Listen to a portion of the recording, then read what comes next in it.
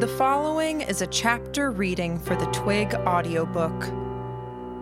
Please support the original author at twigserial.wordpress.com. Thank you. Chapter 9. The fishmonger didn't really have a body type in the conventional sense. He was shaped like a hump to begin with. Now, with his legs bent at odd angles, belly sticking skyward, and clothing that rendered him even more shapeless, he was something else. He groaned and moaned as he flopped on the floor to the best of his impaired ability. It momentarily interrupted the dialogue. I glanced at Lillian, who didn't move a muscle to rush to the man's aid. Instead, both hands on the borrowed rifle, she walked over to the table with the patient she'd been tending to earlier. She spoke to him in a low tone, laying the gun down so it was still pointing in the general direction of the thugs before picking up tools. They didn't jump to reach for their guns or give any sign they saw that as an opportunity. That was fine. This was a dominance game. A vicious dogfight followed by the survivors circling one another, teeth bared but with no desire to fight. Each side was obligated to attack if the other showed weakness or a reluctance to play fair by the rules of this particular arena. They had reputations to maintain, even among one another, and in the eyes of their boss. We had to hold on to the illusion of competence we'd created. If Gordon teetered over and collapsed on the floor now, with Lillian occupied behind the group of thugs, then I suspected they would draw on us again. I hoped he had the strength to at least stand up straight. I eyed Ratface, who had relocated himself to one corner of the warehouse as far away as he could be from us without ducking out the front doors, and I suspected the only reason he hadn't done that was that 3 people had made their exit, 2 had disappeared by way of mutt, and the 3rd had been shot. "All right," I said. The thugs were eyeing a bloody Lillian, looking over their shoulders as she worked at cutting out the parasite that was crawling beneath her patient's skin. Their attention turned back to me. "Here's the deal. We're not looking to muscle in on your turf. We're not looking to stay." They were silent, staring us down. Gordon spoke. "We're on the hunt. We're going to leave tonight, and we're going to get ourselves patched up, and then we're going to look for the distributor of those books." "Who or what are you hunting?" "Doesn't matter," I said. "What he said," Gordon said. The thug stared us down. His tone was borderline insolent as he said, "Don't know much." The tone of his voice, his attitude, it suggested he had very little interest in getting us what we wanted. We could bribe and persuade, but our position was a weak one. It was a fine line here, given the circumstances, between asking and begging. It wasn't possible to beg here and still hold the tenuous control we needed to stand out. Worse, we'd hurt their friends or colleagues, and we'd threatened and shot at the survivors. We were far from being on friendly terms with these guys. If they could screw us or mislead us, they would. Information couldn't be trusted. We had to give them an incentive, then. "Like I said," I told them, "we aren't planning on staying long. We run this errand, get our hands on the books, and then depending on where things stand, we're going to look for further work. We need to keep ourselves sharp, earn the money we need to keep going." I paused, glancing them over before I continued. "If you are helpful and your information is on target, then we come to you first. Give you a deal if they want to hire us. And if you don't want to pay us, then we'll still think, hey, those guys were helpful. Let's not mess with them." "You got to beat us up and threaten us. We returned the favor," Gordon said. I winced a little at the way he'd phrased it, but Gordon being Gordon meant he could get away with it in a way I never could. I would inevitably come across as if I was mocking them, jabbing at them. Gordon shrugged.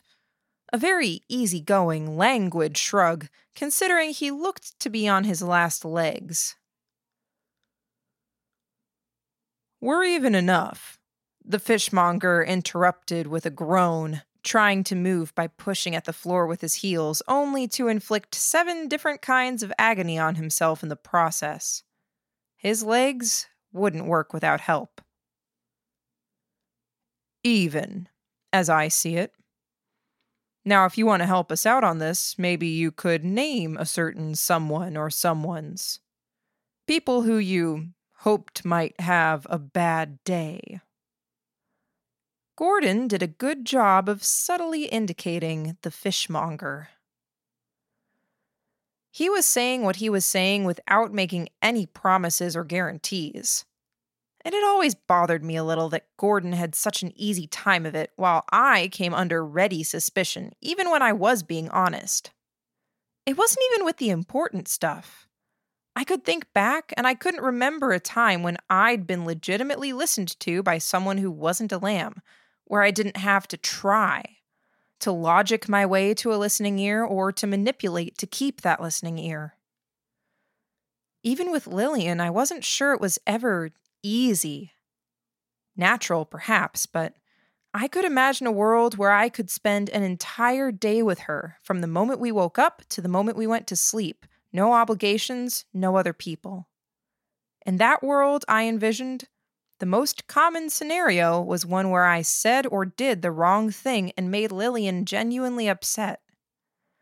The next most likely scenario was one where I got tired from having to censor myself and pick my words and fail to find time to enjoy myself, end up tired and miserable, or end up sabotaging it, leaving Lillian genuinely upset. Gordon just talked. He didn't put special thought in it. He was direct, right to the point. People liked him and listened to him. Gordon could have a nice day. He'd probably already had one at one point. I envied him that. "I'm not sure I'm seeing this as even," one thug said. "If there's any disparity in casualties suffered, consider it balanced out by the fact that you picked this fight." "I might sound younger than I am for saying it," Gordon said. "But you started this." "You sought us out," the eel black thug said. "You planned." "No," Gordon said. "Not planned. We allowed it to happen because it led to this, us talking. A bit of exercise and practice, too." He smiled. White teeth, a bit of savagery in his eyes, beneath the civilized demeanor. "You wanted this. You initiated it," Eel said. He looked at Ratface.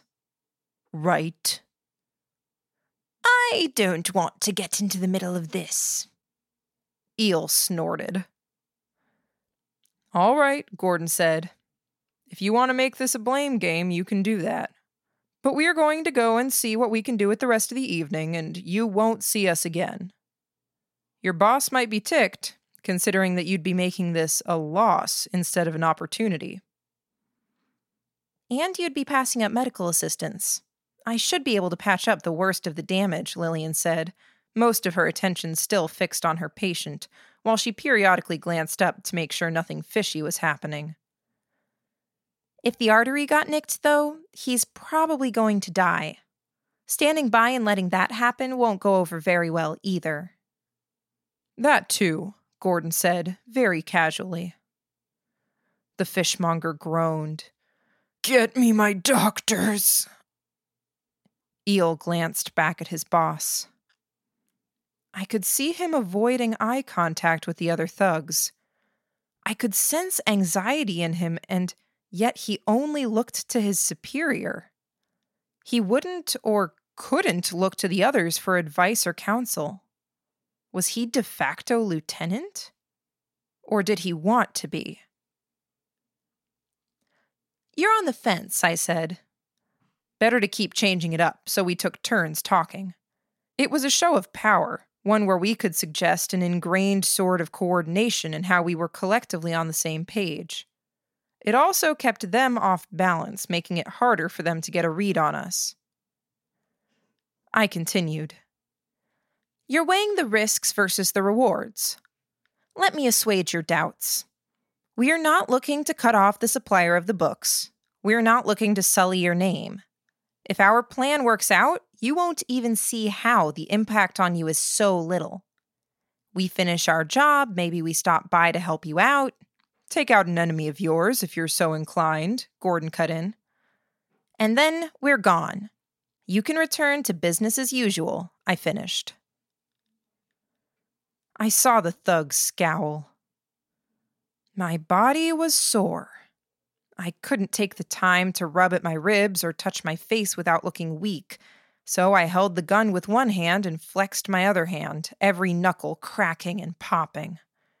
I had a cut on my pinky from stabbing with the scalpel, my hand sliding down the shaft of the tool to let my finger prick the edge of the blade before I had found the traction to drive it in. In the midst of that, I gestured. "Lie. Question?" "Yes," was Gordon's response. I saw Lillian giving me a sidelong glance, recognizing what we were communicating. We were lying through our teeth when we said we'd cooperate. "Take the deal," Gordon said. "It's the best way to get things back to a comfortable normal," I said, willing the thugs to believe it. If you want power, making a definitive decision now is a way to climb the ranks and look good in front of the fishmonger. "You look after Giles," Eel said. "Get him some care. Don't stop by to say hi or offer help. You disappear after this." Perfect. "I'm done with the parasite," Lillian said. She dropped the thoroughly butchered parasite on the floor. It landed with a splat, not even moving or coiling in response. Dead. I should have been paying more attention to her. This was a dangerous point, one that moved things from the comfort zone we'd established. I was acutely aware of the guns throughout the room. "I'll look after your boss now," Lillian said. "Lift him up onto the table. Simon, I'll need my bag." Oh, I still had her bag. The man who'd been laid out on the table sat up, his restraints removed. Thoroughly traumatized, moving with the speed of a 120-year-old man. Lillian gave him a hand in stepping down. This was the sort of maneuver where a particularly bloodthirsty individual might decide to be clever, assuming the other side had let their guard down. Able-bodied thugs, the Eel included, went to their boss, while I approached the table from another angle, one hand on my gun, which was pointed at the floor. "No," the fishmonger said. His head rolled from left to right and back again. "No, you'll give me my doctors." "You won't last that long," Lillian said. She sounded eerily calm, but I could see the tremor at her fingertips. "You've lost too much blood." I found my place at her side. I put the bag down and began sorting through the contents. "If you don't want me to act, I won't," Lillian said. Dangerous question, that. If he said no out of pure stubbornness, then we were in a bad situation. I gave him an 8 out of 10 chance of saying yes. That 2 out of 10 chance of a no was spooky. "Fix me." But I'm watching you. Scissors, Lillian said. Rather than simply hand her the scissors, I pushed it into her hand, holding it there and holding her hand for a moment before I released it to her custody. Lillian set to cutting the man's pants off. He didn't like that, but to ask Lillian to stop would have sounded petulant. He controlled, a sixth or a fifth of the city? I couldn't remember. But it was a tenuous hold. That hold likely wouldn't last more than a month now. He'd shown too much weakness in this brutish, broken-down little city on the coast. Here, strength was respected, to the point that a sea monster's corpse was left to loom over the city. You don't need to be standing and gawking. You two go watch for trouble. You, and you grab the bodies. All of you stay in earshot. I noted the hesitation before they acted to follow orders. We'll need someone to stay to give us the information, Gordon said.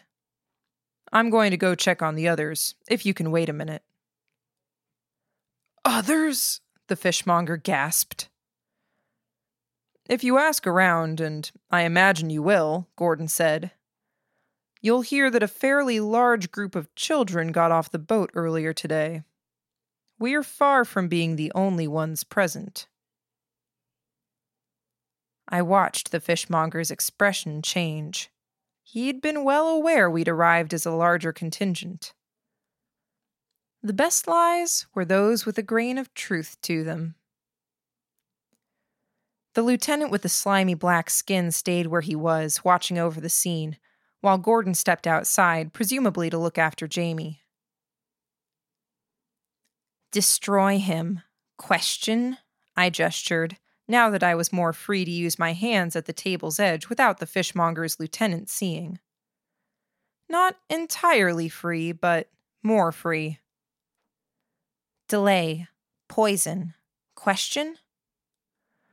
I stuck the question marks on the end of each statement. I didn't want to push her, but only to let her know what her options were. I didn't want her to regret her decision, whatever she decided, and I didn't want her to resent me as part of that regret. I worried that this was too manipulative as it was. Lillian's hands were occupied.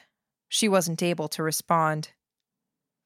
Maybe if she weren't as frazzled and post-harrowed as she was, then she might have been able to be clever with how she gave me her next instructions. As it was, she was simply a capable field doctor. Was it too much to ask her to kill? To suggest that option? She'd come dangerously close to being broken in her dealings with this man.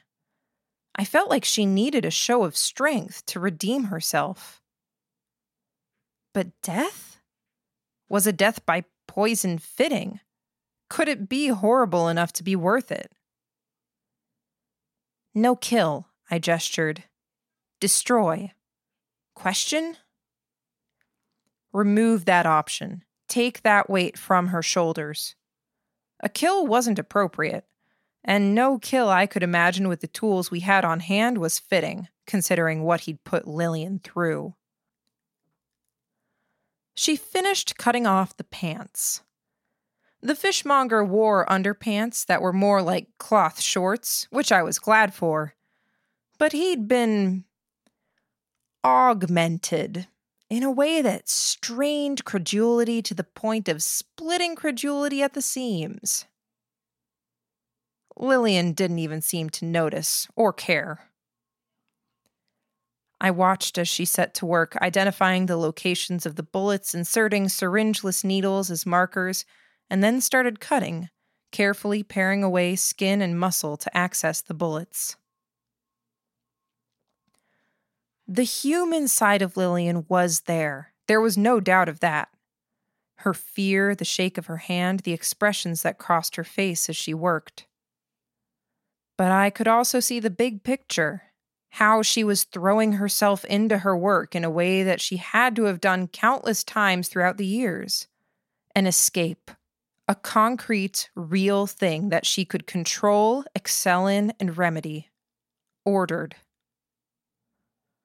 I could see how the other emotions gave way to the problems she was solving, the order of steps, the careful measurement of fluid for syringes. Her words as she explained each step to the fishmonger showed him the bottles. Everyday Lillian was cute, but it was a leap to say she was a beauty in the way Mary was. She was a girl, where Mary was a young woman or even a young lady, even if Lillian was older than her friend. But this Lillian, she was beautiful. And the tension of the moment focused wholly on her task, face still and fingers working her craft. The girl wasn't there. It was a glimpse of what Lillian might look like if Lillian was an experiment. Or if Lillian was a professor, wearing the black coat she wanted so very badly. Or perhaps the distinction between the two wasn't so fine, between the man-made monster and the man-made monster. She spoke, and I barely heard her voice, as caught up as I was in the scene. She asked for a tool, and I handed it to her. Her blood-slick fingertips grazed my fingers, painting them, and I was very aware of the touch, the warmth, the almost immediate cooling where the fluids made contact. Her lips were slightly parted, and she barely seemed to be breathing. I felt like an iron rod stretched from my pelvis up through my stomach and chest all the way to my brain. And the intensity of this Lillian I was seeing was enough to warm it, radiating heat through me. Then, in the next moment, concern crossed her features. She was Lillian the girl again. A Lillian who nourished a different part of me. The Lillian I wanted to torment, to pull her hair, pinch, and kiss her, just to see her squirm and turn red. The Lillian I wanted to hold and be held by. Concern. I touched her hand, startling her a little. I kept my features neutral. I didn't want to bias or manipulate her. Only to let her know she wasn't alone standing on this threshold. I need some antiseptics, she said, glancing up from the work in progress. Reach into my bag. I did, my finger extended. She watched as I indicated different things in the bag. Left, up, a little more left. Her hand moved at the scalpel. Poison. My hand buried in the bag, I touched a bottle. Holding it, I used my thumb to pop the clasp and cork top. More left. There, the bottle. Use it to rinse your hands. You want your hands more clean. Another gesture from Lillian. Lie. Before you help me here, I'll need you to get your hands deep inside where the tissues of the thigh are thickest. I could hear Gordon in the background getting details from the lieutenant. But my focus was here. I showed the fishmonger the bottle, then used the antiseptic to clean my hands. The blood on my fingers came away easily. I was careful to get under my fingernails. Lillian took it and rinsed the wound before patting it dry. She'd told me not to get my hands clean, but if I were so obvious as to leave my hands filthy and try to give this man an infection, then it could catch attention. This man wasn't a doctor, but he worked closely with them. Put it away, she said. I don't want to lose track of things. Okay, I said. I put the bottle of antiseptic cleaner back through the loop in the side of the bag. My fingers swiped through the container I'd opened. It was granular, like salt. It stuck to my moist fingers, coating them.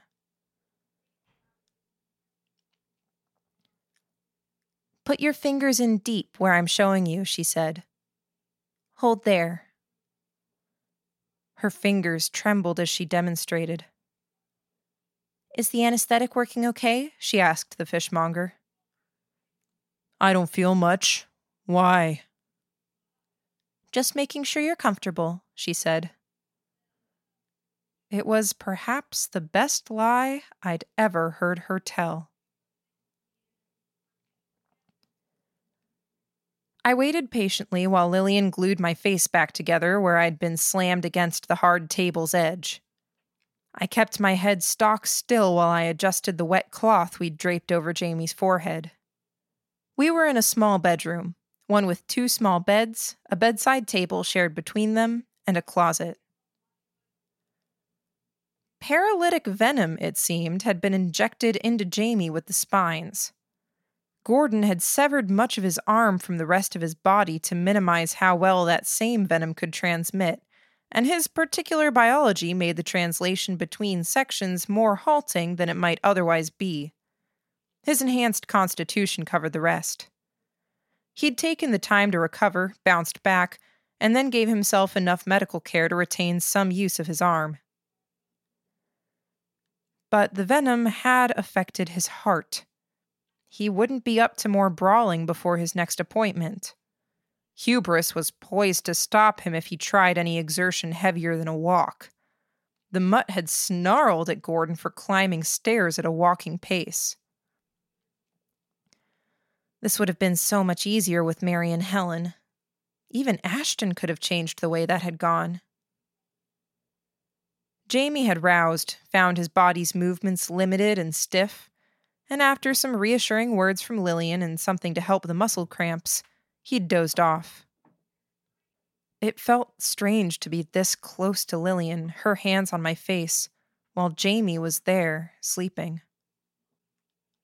I stared at her, trying to figure out her expression while she utterly ignored mine, focused wholly on the damage to my ear, face, and eyelid. Her face was so close to mine I could have kissed her.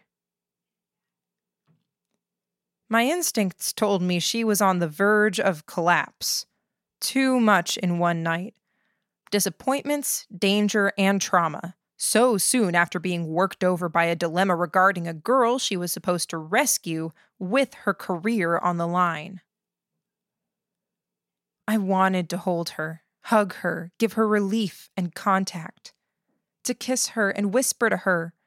And I couldn't bring myself to do any of those things while Jamie was there, even when he was deep asleep. If it was any other lamb, it would have been okay. Gordon would have ignored it. Mary would have been happy to see it happen. Helen might have threatened to join in the hug or tried to lick me, I wasn't sure. But her presence wouldn't have held me back. Ashton had the effective emotional range of a houseplant at this stage. He wouldn't have cared. With Jamie, it would have felt disrespectful. When Jamie had said we were warped when it came to matters of the heart, was this what he'd meant? Was it something else? How I'd felt about Lillian, seeing her with her hands covered in blood, captured by her work. How I wanted to toy with her. I wanted to do this right, and more than ever, I wasn't even sure that was possible. He's poisonous, she'd said. To paraphrase. I'm poisonous. Sitting on the bedside table, Lillian's eyes level with mine, I reached up and I fixed her collar where she was a little disheveled. It wasn't not intimate, but it didn't feel like I was crossing a line while sitting in arm's reach of Jamie. It didn't feel disrespectful. I pulled her top straight where it was ajar after all the running around. I settled my hands on her hips. What are you thinking? I asked. That you're antsy and you're fiddling with me. You're touching me. What are you really thinking? A pause. I'm worried. Worried that if they knew what I was doing, how I was operating, the sort of medicine I was doing, it might be a strike against me. Against my black coat. I nodded. I'd wondered something similar. I'm worried about the girl, Candida. We're supposed to take her home. Yep. I don't know, she said. We don't know enough about her to even begin to decide on a direction or a plan. We'll figure it out after we've got more information, I said. Until then, we can't worry about it. Can you really do that? Stop worrying? I wanted to say yes, that I'd taught myself a long time ago to ignore pain, to train my mind away from distraction. But we'd lost Jamie, and I hadn't been able to steer my mind away from that. I dealt with the stresses since then, the presence of this ghost of my best friend, a boy who wore the same face and shared similar mannerisms, who was very different where it counted. I try, I said. Lillian nodded. I miss Mary, she said. Me too. Helen too, sort of. It's not like we get along, but it's strange not having her here. Yeah, off balance. Lillian nodded. She rose up on tiptoes and she kissed my forehead. It was chaste enough that I wondered if she had the same sense of weirdness about being close when Jamie was here. There was a light knock on the door. Come in, I said. Lillian turned her body so she faced the door, her rear end resting on the edge of the bedside table, so the side of her body pressed against the side of mine, her cheek resting against the side of my head. My arm went around her waist. This much, it felt natural, if still weird in the here and now. It was Gordon and Hubris. Took a while, I said. She took care of Jamie, fixed the bruises and cut and everything else. I found the guy, Gordon said. Before I get into that, the fishmonger? How was that handled? Do we need to tie up loose ends? Anything I need to be concerned about? I've poisoned him, Lillian said. The character had gone out of her voice. Sai did, but I showed him how. Over days, weeks, and months, he'll recover, the wounds will close, and the poison will degrade and spread through his body. And? Gordon asked. Incontinence, urinary and fecal. I saw how concerned he was about being hurt and not wearing pants around his soldiers.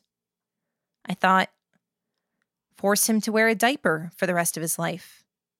It's not an easy thing to fix, if he can even find a doctor good enough. Indigestion, stomach grumbles, acute stomach pain. She trailed off. It works, I said. It works really beautifully, actually. It's not my proudest moment, she said, her voice soft. She actually seemed shamed in the wake of it. I wasn't sure I got that. He would never bounce back from this loss. He would never be able to fit himself among the upper class, even of a shithole like Lug, or demonstrate power. Even with a more discreet diaper, if what she was saying about stomach problems were true, he would lose the respect of his men, especially if the symptoms cropped up with any suddenness. Rather than push the issue or try to understand it, I changed the subject.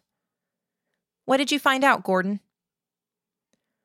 The fishmonger, being who he is, offered help in getting the books to the right people. I talked to one of those sub-distributors and I've got the basic details down. The top distributor is connected to Mauer.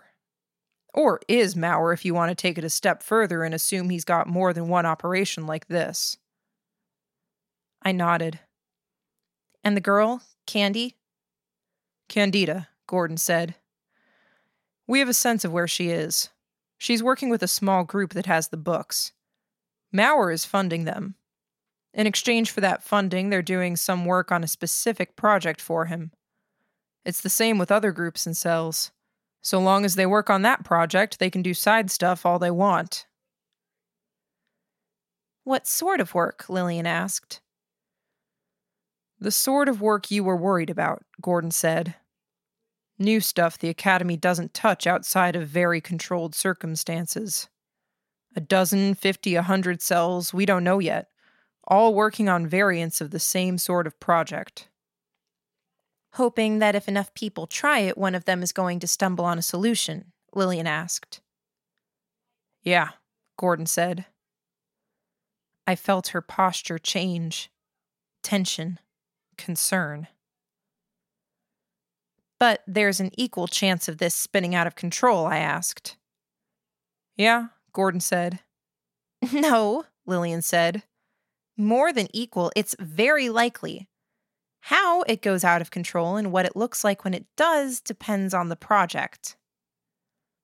Any idea what it is? I asked Gordon. He shook his head. But finding Candida and investigating what she's working on should turn up solutions. There might be brownie points in this for us, if we can get ahead of the problem before it becomes a problem. I gave Lillian's waist a squeeze. Not so bad, that. Her smile was faltering, not quite convinced. Best thing to do would be to get this done, Gordon said. Jamie's down and out, but we can leave instructions and have the people you hired escort him to a rendezvous point if he's better. We go out right away before the fishmonger's people spread rumors of us and people start getting paranoid or proactive. Before your heart leaves you even weaker than you are now, you mean? I said. Would be nice, Gordon said. I nodded. It made sense. I'd made up with Jamie to a degree. I suspected he would agree with the logic of this decision to put the mission first. Lillian would give her consent too. She would play along. Which wasn't the same thing as agreeing. In the morning, I suggested. We can get a few hours rest, let Jamie bounce back, and tackle things before it gets too light out. Gordon nodded. Okay. I nodded. Then we'll rest. I'll be in the next room. Let you guys get settled, he said. No, I said. No? No, We'll take the next room, if that's okay. That's okay, Gordon said. I thought you'd want to keep an eye on Jamie. We need to keep an eye on you too, I said. And I know exactly what you're going to say. The mutt will keep an eye out. He can keep an eye on Jamie too, can't he? Gordon looked down at Hubris. Yeah. If that's okay, I asked. He nodded. He looked so very tired. Keep an eye on them, okay, Hubris? I asked. The dog only stared at me. But then it paced in a circle and curled up at the foot of the bedside table, eyes fixed on me. Good boy, I said. I led Lillian into the darkened hallway, then into the next room. Before she could say or do anything, I wrapped her in a crushing hug as tight as I could manage. Too many stubborn idiots among the lambs. People who wouldn't admit their weakness or who would play along even if it cost them. I wasn't sure if this thing between Lillian and I was a good thing, but this gesture I was sure about. I could read people and I could read Lillian. Never mind concerns about manipulation or whatever else. Never mind that a nice day might forever be out of reach. Forget that until tomorrow. She needed a hug. She needed to rest after all of that. I was supposed to take care of her, and she was supposed to take care of me.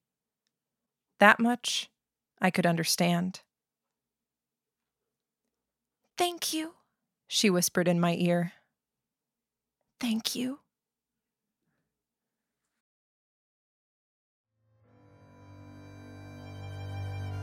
You just finished listening to a chapter from Arc 8, Bleeding Edge, from the web serial Twig by J.C. McCrae.